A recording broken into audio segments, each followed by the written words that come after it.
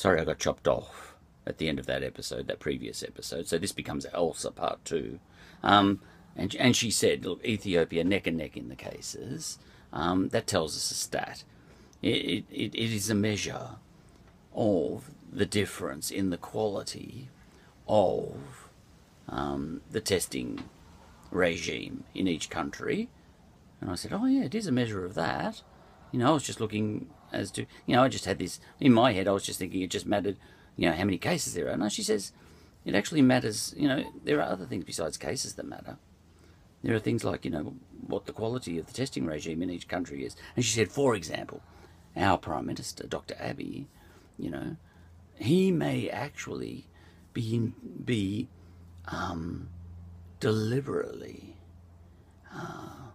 not going out of his way to do a lot of testing so that he can try and attract some money from the World Bank, and that sort of thing, and he may well be, and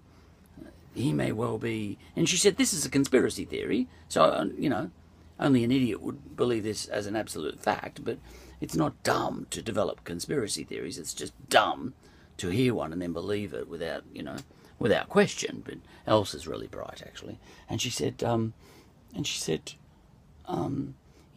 Abiy, our Prime Minister, he may well be doing something corrupt, and he may pull out that stat that Ethiopia is neck and neck with Australia and say to the World Bank, but we know that we've got more cases than Australia. And the fact that Australia and Ethiopia are neck and neck tells you that we are in an unfair position in terms of testing. Send us some money.